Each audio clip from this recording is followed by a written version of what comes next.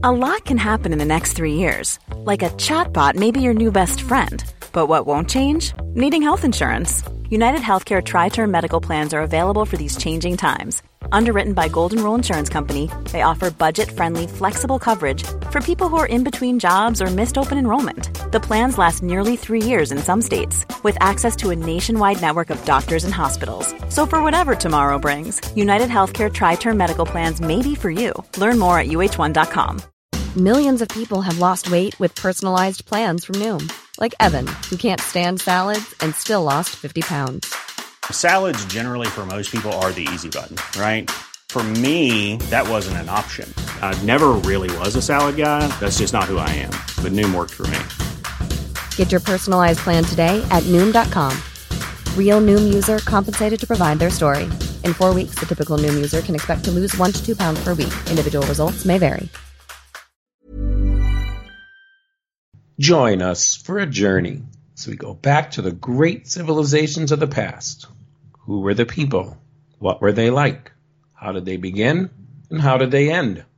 Let's find out on the third part of the 650s BC on Fan of History.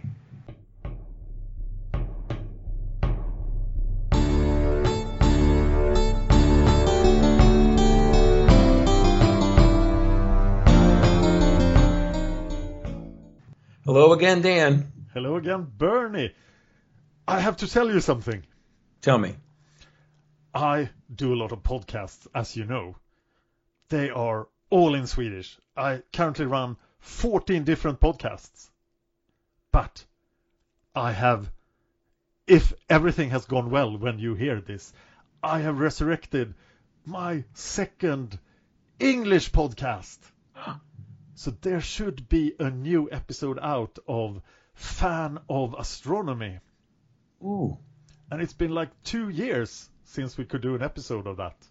Nice. I have to check that out. So it's me and hopefully Angelo who talks about Saturn. So that's going to be cool. I find out all about Saturn on Fan of Astronomy. The other 12 podcasts, all in Swedish. Totally impossible to understand. You got so I tell you, I don't know how you do it. Well, I'm still in quarantine, so I don't do much else. But still, the mind, you must have just to be able to keep all that stuff in your mind. I mean, I have all I can handle with Semiticus.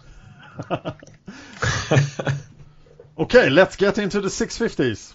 Okay, yeah, so we're right back into it. At 654, we hear that the bed of Marduk was returned to Babylon. Now, I don't have all the actual details, how they got it there, what it was all about, but all I could really find was that the statue of Marduk was returned to Babylon at the beginning of Shamash-shuma-ukin's reign. Other items of Marduk's furniture were kept in Assyria for at least 14 years. So it seems that his bed was returned around now after 14 years. So I mean, the poor god, he must have had to sleep on the floor all the time, right? I wonder what this bed looked like. Yeah, I do have a little, because I did keep digging, and I found a couple of things. And thanks for the Bible, we do have a reference to a bed in the Bible, similar, very eerily similar, called Og's bed. Who the hell is Og? So I will tell you about Og. Okay. Og was one of the people that believe in giants and things like that. He's one of those type of people. So he's a giant, or somebody who believes in giants. Yes. He is one of the Anakai. You know, the Anakim, the Nephilim, and the Anakim. In Genesis, they say when the Hebrews were coming through, there was some areas that were ruled by giants. And so, of course, people have latched onto this on the History Channel, and they go searching for these giants and whatnot. So Og was one of the last of the giants. And in the Bible, he's in Deuteronomy. The dimensions of this bed is 9 by 4 cubits, which is 6 by 13 feet. And strangely, that's what it says in the Bible. These are the exact same measurements of an archaeologist found a bed in the ziggurat, in the Entomonaki ziggurat in Babylon, that they found this bed. So this was Marduk's bed, and that was the size. And in the Bible, it's the same size. And of course, we know that the Hebrews or the Israelites were in Babylon when they were finishing up the Bible. So that's probably where that, all came from. Oh. So it says that this unusually large bed was housed in the house of the bed. It was the place where the god Marduk and his divine wife Zarpanitu met annually for ritual lovemaking, which was the purpose of which was a divine blessing upon the land. So when they had the New Year's festival, then he had to go. The god, I'm assuming, had to go in and make love to his wife on the bed, and he didn't have the bed for 14 years. So Marduk only got to have sex once a year. And yes. Then somebody stole his bed. I feel sorry for the guy. I am not mentioning Servant of the Bones by Anne Rice. Okay. So, it was ritual lovemaking. So maybe he was doing his other business with the other I don't know. Let's not. They had no bed, though, for 14 years to make love in. I feel that Shamash Shimokin should have speeded this process up if he wants to make friends with the Babylonians. I think you're right. I think this is, I'll bet that there was some tension going on between him and his brother. Maybe Ashurbanipal kept the bed and had orgies in it just to defile Marduk. Maybe. Oh. Or he put other gods in it, Asher in it or something. Oh, no. Oh, man. Yeah, so we said, here's what it says in Deuteronomy about Og. Og, king of Bashan, was the last of the Rephaites. His bed was decorated with iron and was more than 9 cubits long and 4 cubits wide. It is still in Rabbah of the Ammonites. So they said Marduk was portrayed as being superhuman in size. So that's why he had a big bed. Well, Gilgamesh would have loved that bed as well, I think. So they just made a big bed for their deity, and that was kind of part of the Babylonian propaganda. Mm-hmm. Makes sense.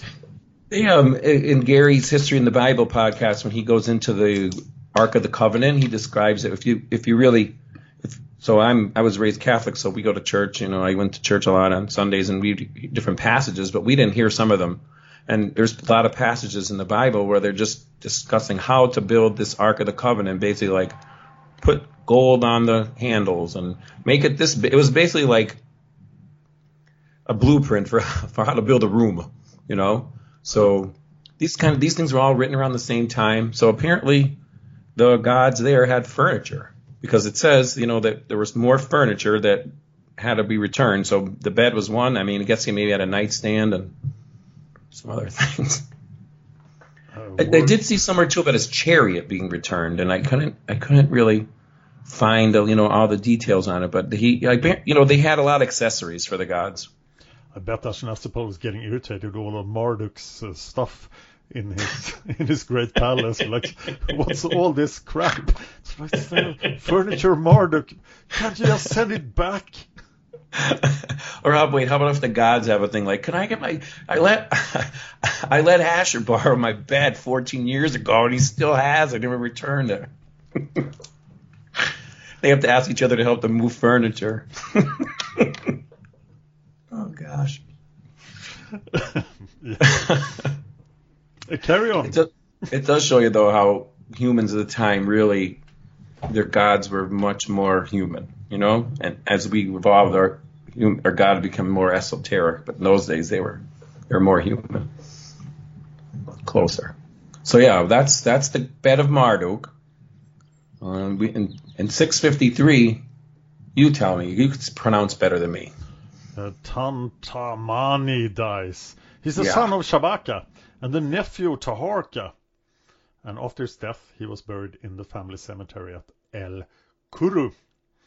He is the last king of the 25th dynasty, but he does not control Egypt at all. He was still the ruler of Nubia, like his ancestors, and he was succeeded by his nephew, Atlanersa, the son of Taharka. I find this succession plan very confusing. It's like your brother or your nephew succeeds. Yeah. I think maybe it kept them from killing each other. Yeah, maybe it worked great.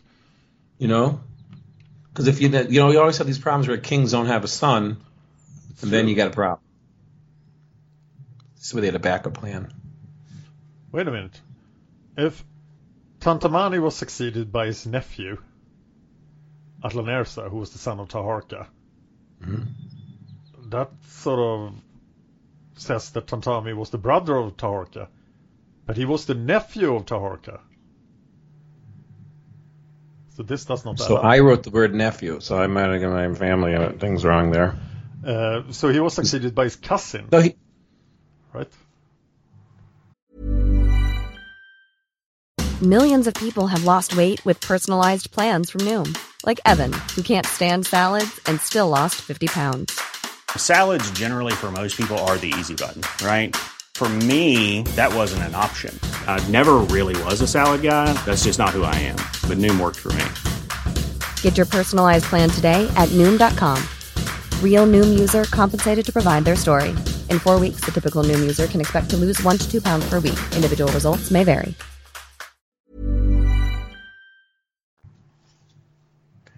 So in Italian Americans, anybody from the generation before who's any part of your cousins, we call them our nephews. Uh-huh. That's probably right. So like my cousin, who's technically my cousin, who's my godson, Ian, I call him my cousin. I call him my nephew. He calls me Uncle Bernie.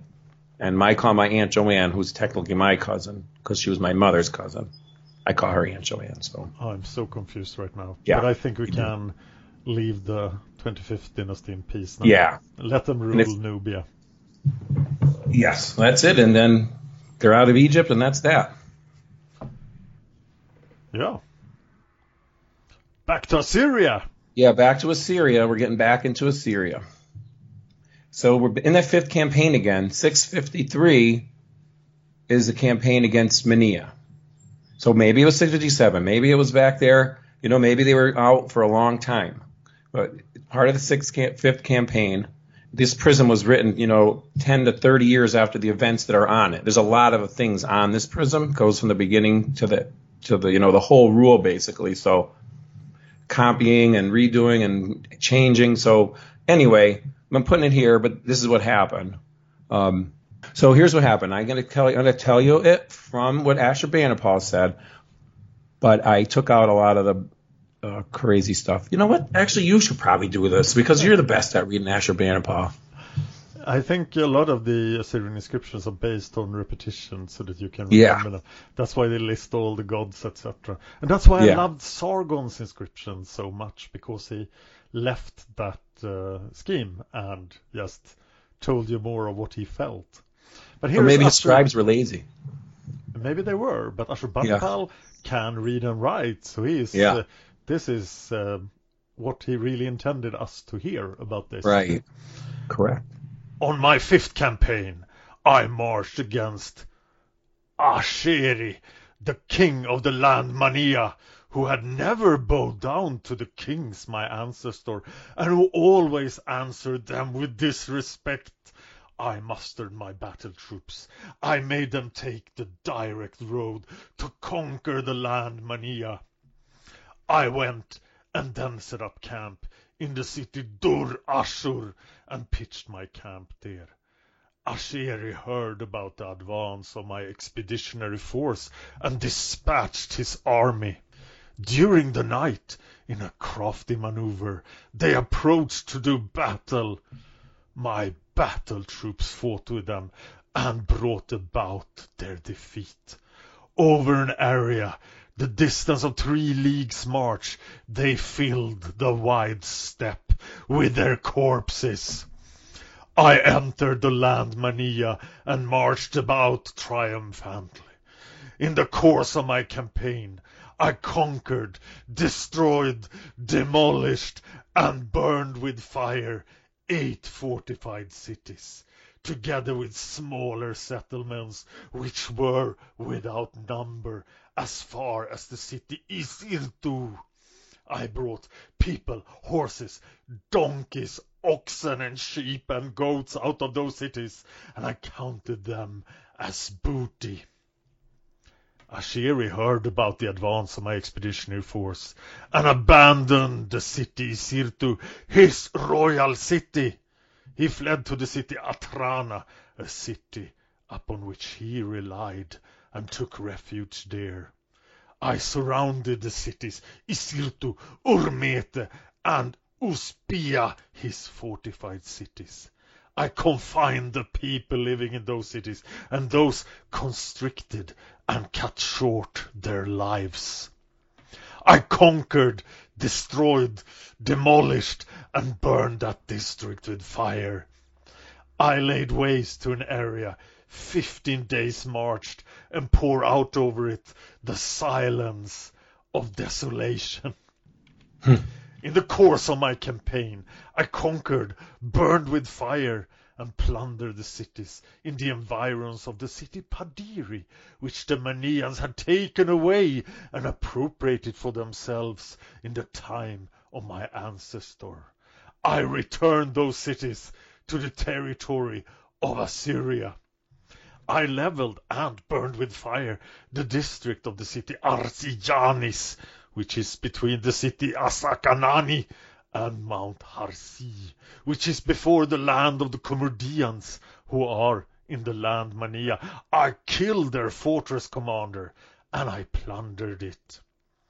I conquered the district of the city Eristiana, flattened its village, burned them with fire, and plundered them. With the assault of my battle array, I laid waste to his district and made his entire land smaller. I returned safely with much plunder and substantial booty and set foot in Assyrian territory. As for the other 3 cities that were formerly within the territory of Assyria, which the Manians had taken away in the time of my ancestor, I conquered those settlements. I tore the land Mania apart from within. I carried off to Assyria their horses, their equipment, and their implements of war. I reorganized those cities, and I returned them to the territory of Assyria. As for Asheri, the people of his land incited a rebellion against him. Afterward, Uali, his son, sat on his throne. He bowed down to my yoke. For the preservation of his own life, he opened up his hand to me and made an appeal to my lordly majesty. He sent his son and heir to Nineveh, and he kissed my feet. I had mercy on him. I dispatched my messenger with a message of goodwill to him. He sent me his daughter to serve as housekeeper. As for his former payment, which they had discontinued in the time of my ancestors, they carried it before me. I added 30 horses to his former payment and imposed it upon him. Whew. You say it best. This is the old style. He is going a bit Ashurnasirpal II here, I think. Mm-hmm. Just wiping everything out, like the Romans used to do. Just go in, clear everything out. But the Manians survived this. Under Uali. You know, I as I was listening to you read it, and because of course I put it in there, but it struck me that the one city he said he destroyed the district. So I wonder if, that's how they could destroy so many cities. They didn't really set up necessarily a siege, right? And they just go through and everybody has to run into the city behind the wall, and it just burns everything around it. Well, that's maybe what's going on. I think the Manians are pretty hard to grasp. The area they control and their relationship to the Medes and other people nearby. It's difficult to understand. Yeah. I wish we had the words of the Manians. I know, but he's burning everything down. There's nothing left, right? Yeah. I mean, these people, I think, all turn into the Persians, don't they, sort of? Sort of. We'll get into that. Yeah. And that this sort of, I think by the Assyrians, they set the, well, we'll see later how some things that they do set the stage for the Persians, really. Yeah. That's not till the 40s, though. Because even if this is so successful for Ashurbanipal, it's a lot of work. Right. But Heroes. he's doing the duty, his divine duty to the Lord Asher. But it's a lot of work, and it pisses a lot of people off. It totally does. It does. Doing that. Yeah. The whole time you were reading it does remind me of the Romans, though. Especially, whenever you do the podcast of Rome, and it's like every couple, every generation, somebody goes in and just goes around the barbarian, in quotes, areas and just burns up all the villages, and you just sort of let them know who the boss is. But their language is so different when the Romans do it. It's always, we had to act in the defense of the people, and we were cheated, and they were scoundrels. Ashurbanipal is just bragging about all the violence he's bringing to these people, and he's proud of it. And that's a huge difference. Yeah, it's a difference in what they say. I mean, even today, the bigger country, we go out and we beat up a little country sometimes. Some people do. As long as if you keep them from getting too strong, then you don't have a strong power on your border. Yeah. But it had to be horrible. Just imagine, your farm is burned, everything's burned, and then they leave, and your soldiers can't fight their soldiers. Obviously, they can never beat them. And just that's how it goes. And then you have to pay the tribute. Mm-hmm. Horses are like tanks, so it's like you owe me an extra 30 tanks. Yeah, this will all come back to the Assyrians. It always does. Yeah. Them, everybody who does this. So at the same time, now he's got a campaign against the Medes, which makes me feel that he just has an army out in the field just doing its deed, doing its business, Or maybe more than one army. Maybe. Yeah, that's true too. So yeah, he goes into Medes, against the Medes. Again, it's part of the 5th campaign. This is kind of cool though, because Herodotus tells a little bit about this guy called Deioces. And there's a little backstory. He is the guy who united the Median nation, which had been 5 separate tribes. So, and one of these tribes were the Magi. Remember the Magi in the story of Jesus, where the 3 wise men were the Magi? Yeah. And it kind of reminds me of the 12 tribes of Israel, the tribe of Levi being the priestly tribe. So anyway, there was 5 tribes, and this guy, Deioces, he united them. He started trouble way back, and Sargon actually captured him and sent him to Syria. So at those days, the Assyrians just always encountered local shahs, not a king in Media. But after Deioces, his son Phraortes, he succeeded him and ruled for 22 years. Some researchers say that he ruled for 53 years. And of course, these are Greek versions of the names. They probably had names as some probably different names like that. So, but in this era, in the same prism, you could tell us again what Ashurbanipal says about the Medes here. If you see it there. At that time, as for Birishatri, a city ruler of the Medes, and Sarati and Parihi, 2 sons of Gagi, a city ruler of the land Sahi, who had cast off the yoke of my lordship, I conquered and plundered 75 of their fortified cities. I captured them alive and brought them to Nineveh, my capital city. That was very brief of him. It's like 75 cities, nothing, I just did it. 75. Shouldn't there be an archaeological record of this? Maybe I'm sure the Medes have 75 fortified cities. What is called as fortified? A wall or, maybe a fence? I would be very surprised if the Medes had 75 cities at this time. Exactly. But maybe they did. Wait, you know what just hit me too, though? So if he's not outgoing with them, maybe it's, also all the extra. So he's exaggerating, but I bet his generals are exaggerating too. Yeah. And we can notice that Ashurbanipal is making enemies of everyone on the eastern Everyone. border. He's just making a wasteland all around. So just so you listeners out there, if you ever hear somebody say, let's turn that area into glass, let's blow everybody up, it doesn't work. If you go and blow everybody up around you, eventually they come back and get you. So better to be nice to the people around you, in my opinion. As Cyrus will show us. Exactly. So, yeah, this Phraortes, he's one of those names up there. He was probably in exile with his family, so he knew about the Assyrians. He was probably raised as an Assyrian. So starting with his father, the Medes started to organize into more of a nation and not just a bunch of tribes that they could just go and beat up all the time. This is the Medes sort of coming, and this is probably a reason too. Maybe you could have 5 tribes when you just keep having these Assyrians come in and beat on you. You got to start uniting, somehow to protect yourself.